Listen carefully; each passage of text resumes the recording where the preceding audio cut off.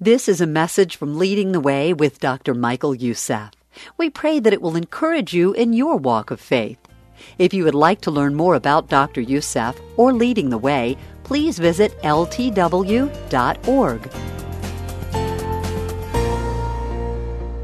Not long ago, I was talking to a Christian businessman who said to me, they said, well, Mormons are Christians, aren't they? And I said, well, how did you come to this conclusion when they themselves believe that all the Christian denominations are false and only they have a corner on the truth? How can you make that statement? He said, well, they are very highly ethical people. They're very moral. They're family-oriented, and they take good care of each other. Well, I said, those are very admirable qualities, and we all wish to emulate, but that would not qualify a person for being a Christian. Some Christians really think that the Mormons are just another Christian denomination. And so I decided to get out of my comfort zone, and my comfort zone is to preach expository preaching from the Word of God. But one thing I want to make very clear at the beginning. I know some still going to misunderstand me, no matter what I say. But that's okay. As long as I go on record and saying that I have nothing against the followers of any of these cults. I have nothing against them at all. In fact, I pray that as you finish with this message, learn to discern, that you will develop greater love for the people who belong to these cults, not less love. Furthermore, knowing the teaching and the history of Mormonism should make you love people more, not less. Knowing the truth should cause you to love more, not less. But remember this, facts are facts. And you will hear people say, well, Mormons believe this and they believe that and believe the other thing. I like to stick with the core belief system rather than what one person believes and what the other one does not believe. And the fact is this, that Mormonism is contrary to the Christian faith. I want to repeat that. Mormonism as a system is contrary to the Christian faith. Because the Bible makes it very, very, very clear. You can't miss it. That any revelation apart from the canon of the Scripture is false. That any revelation that adds to or subtract from the canon of the Scripture is false. That any revelation that contradicts the canon of the Scripture is false. And so let's look briefly at Mormonism as a system, how it started and what are the core belief system. And now Mormonism was established by a teenager by the name of Joseph Smith. He claimed that he had a vision of God. In fact, he has 6 revelations, and many of those actually contradictory to each other. But this is a subject for debate. In fact, it's a subject for a debate in their own group. And the first revelation was that God the Father and God the Son appeared to him physically, that God the Father had a body.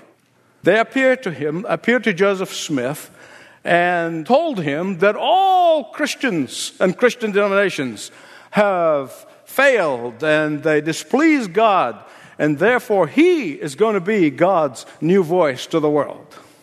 In 1820, Joseph Smith claimed to have seen some very spectacular ones.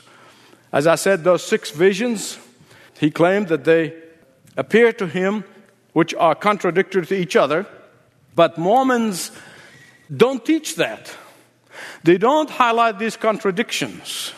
Not only that, but we know that our God is not a God of confusion, that our God is a consistent God, and that the Word of God from Genesis to Revelation is a consistent Word of God. And the first vision, as I said, that he saw God the Father, God the Son in physical bodies. In that vision, they forbade him. They said, you cannot join any of these churches, any of these Christian churches, because they're all displeasing God. But you're going to speak the truth, and you will be God's voice. Years later, he claimed a more spectacular revelation. He said that this angel Moroni disclosed to him the details of the early history of America. This history was not known to anyone before, and this is a brand new revelation, and that it was written on golden plates. But that's not all. This history of America had been written not in English, but in ancient Egyptian hieroglyphics. I always knew that Egyptians had something to do with America, but I couldn't figure it out until then. Although Joseph Smith wanted to see those golden plates immediately, but the angel told him that he needs to wait for 4 years. So exactly 4 years later, he traveled to the place, and there Moroni gave him those plates, together with 2 crystals, or probably what we call like glasses today, by which he said that he was able to supernaturally translate from the ancient Egyptian hieroglyphics into English. The truth is, no scholar who could ever identify such a language ever existed. And the so-called translation has contained so many factual, historical errors. Factual errors. Here's what most likely happened. And a number of respectable historians have concluded this. That a few years before Joseph Smith came on the scene, there was a Presbyterian minister by the name of Solomon Spaulding. Spaulding wrote of what we call today a novel or a fiction, a piece of fiction, in which he talks about a fictitious history of the Native Americans. And here's the title of that book: An Imaginary History of the Primitive Americans, the Manuscript Found. That was the title of his novel. But back then, no one would publish it. He would go to publishers and printers, and he said, please publish this. They were not as anxious to publish like they do now, and it got turned down so many times. And finally, it ended up in a print shop in Pittsburgh. And the owner of this print shop, by the name of Patterson, died. But then he had a customer, a regular customer. He used to come in and out by the name of Rigdon. And after the death of the owner, he found that manuscript. And so together, he and Joseph Smith and another man by the name of Paulie Pratt, they went about reading this work of fiction. And this manuscript of this fiction, of this novel, became the basis of the Book of Mormon. That is the most likely scenario. So what happened to the so-called golden plates? I mean, when you have such an incredible thing like this, you have it in a safe, you lock it up, you have a glass thing so people can come and see it. But predictably, it vanished. And thus Joseph Smith and 5 other friends founded the Church of Jesus Christ of Latter-day Saints in Fayette, New York. After Joseph Smith's death, Brigham Young became the founder, his successor. But there was a split over who is the rightful successor, whether Young or one of Smith's sons. Smith moved them westward in order to avoid ridicule that they were receiving in the east. First they went to Missouri, and there they thought was paradise. That was the Garden of Eden. In fact, they think they're still going to get back there at some point. Then they moved into Chicago, and ultimately to Utah. Please listen carefully. There are over 100 splinter groups within Mormonism. But the largest splinter group was in Chicago, is the group that disagreed on the succession of Brigham Young. Now, this is a way of background. What do Mormons really believe? Now, you've got to be very, very careful, because I have talked to some Mormons and I've heard 3 or 4 different things. Because the Mormon church is going through a transition right now. Many Mormons don't really know what the true belief is. They really don't. Many of the Mormon leadership today, they're finding themselves on a horn of a dilemma. On the one hand, they are destining themselves away from Joseph Smith and Brigham Young and what they said. On the other hand, they can't come out and say, well, that what they said was wrong and we don't believe that anymore because it will cause the collapse of the entire system. So they really are at a predicament right now, and I think this is an ideal time. If you have a Mormon friend, it's a great time to love them to Christ and lead them to Christ. Now let me give you a brief synopsis of what Mormonism, as far as its history, teaches. 4 things that are of uttermost importance for you to understand so that you can pray intelligently and that you share Christ intelligently. 4 things that I focused on of all the stuff that is written: God, Jesus Christ, salvation, and the Bible. What Mormonism taught, at least in the early days, is that there are many gods, and that the Trinity is basically 3 separate gods, and they all have bodies. They have their own bodies. Even the Father has his own body. They believe that God is sexually polygamist, and that is why polygamy was part of the founding of the church. Why, in fact, Brigham Young had more than 25 wives. Nobody knows how many Joseph Smith had, but we know at least 17.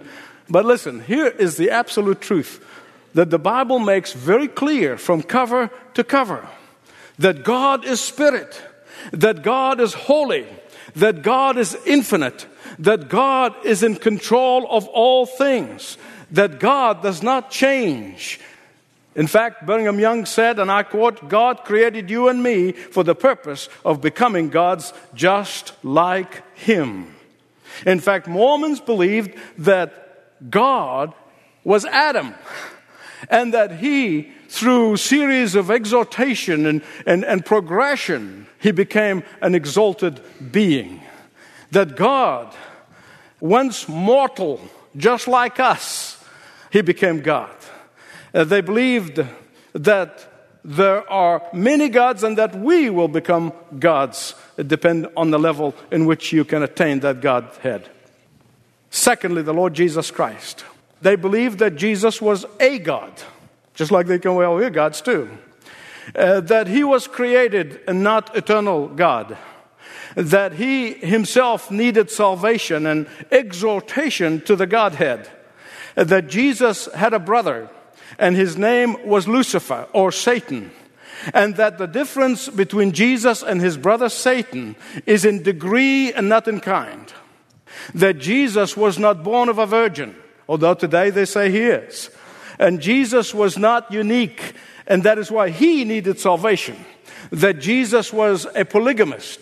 That in fact, at the wedding of Cana of Galilee, he married both Mary and her sister Martha.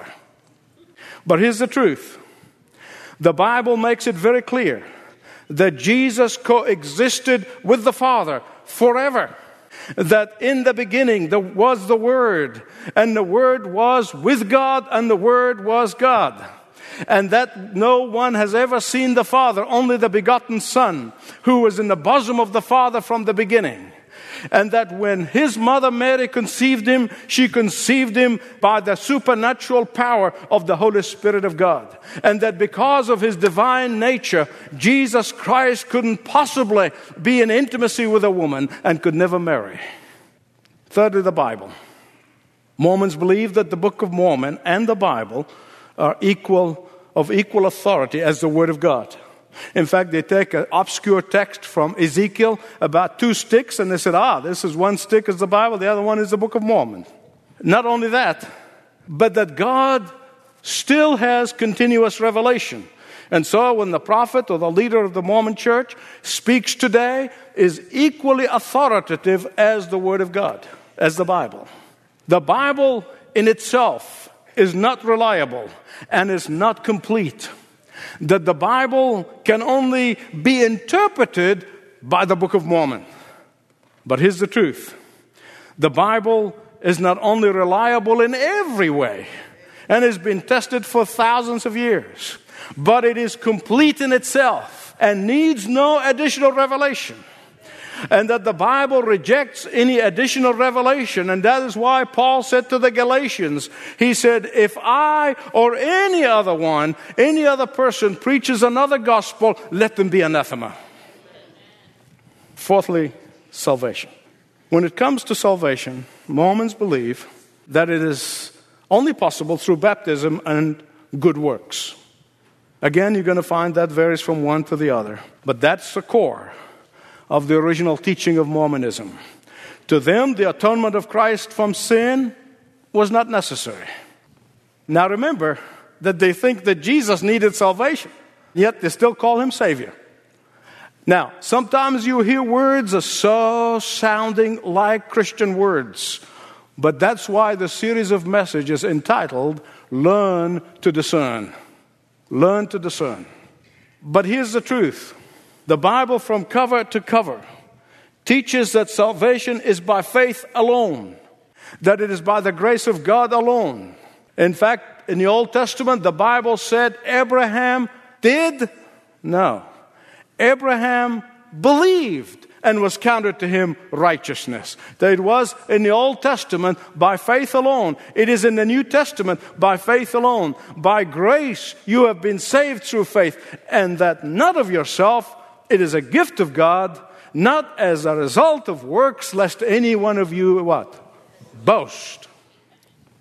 And so when you learn to discern, you will soon discover, at least that's my personal conclusion, and I take full responsibility for it, that Joseph Smith was really an occultist. In fact, in 1826, in Bainbridge, New York, he was arrested, tried, and found guilty of fortune-telling. They said that he would place, obviously those two crystals, or sometimes they're called peep stones, and he would place them inside a hat. And he would bury his face in that hat, and he would see visions. Visions of lost properties or visions of buried treasures and the rest of it. That was the method also by which he claimed he translated the Book of Mormon from Egyptian hieroglyphics. Now, my beloved friend, let me tell you something. There is only two ways, no third. There's God's way and Satan's way. There are only two kingdoms. There's the kingdom of Jesus and the kingdom of Satan. There are only two ways. One will lead to life and the other one will lead to death. There is no third. There is no middle of the road. There is not something good here we can learn from. We take here and learn from this truth and take part of this truth and add it to this. In Jesus Christ and Jesus Christ alone is salvation possible. In Jesus Christ and Jesus Christ alone, heaven is possible. In Jesus Christ and Jesus Christ alone, forgiveness of sin and guilt is possible. Amen. Eternal life is possible in Jesus Christ alone. When you believe that salvation is by works, how much is good enough? Before we come to Christ, he said, all of our good work is like a dirty rag in God's sight. Oh, but until you come through Jesus Christ, the Father looks at you as if you have never sinned. You have become righteous and justified in the eyes of God the Father. Not because of you or anything you have done, anything I've done, but because of what Jesus did. Smith taught that the greatest responsibility in this world that God has laid upon us is to seek after our dead. What does he mean by that? He means that if somebody died, in order to progress from one level of heaven to the next, that the living Mormons can do good and give alms and do all kinds of things in order that they can be transformed in heaven. Contacting with the dead spirit, in fact, was common practice among early Mormonism. But like polygamy, it's no longer accepted. But here's the challenge I want to leave with every one of you. I was deeply challenged afresh by the fact that in a given year, 60,000 young people banging on doors, the zeal they have for something we believe to be false, but they shame us. We know the truth, and we know that the truth is in Jesus. And yet, we keep our mouths shut. Our zeal goes up and down, hot and cold. Not only that, but on an annual basis, they spend well over $5 billion by the B. $5 billion on their missionary activities. How much more should we give sacrificially for the cause of the truth as it is in Jesus Christ alone? It is my prayer that the Holy Spirit will begin to build the fire in my heart and yours. I pray that every one of us be challenged, not just to believe and thank God for faith, and I do every day, and you should. But they said, Lord, what would you have me do when you have given me the truth? When you saved me by faith alone? When you've saved me by grace alone? Lord Jesus, I pray that in your power and the power of your Holy Spirit, whom you have given us to guide us into all truth, that we be challenged, that will be no price too dear to pay for the proclamation of the truth, that the world may know and believe that Jesus Christ is the only begotten Son of the Father. In his name I pray. Amen.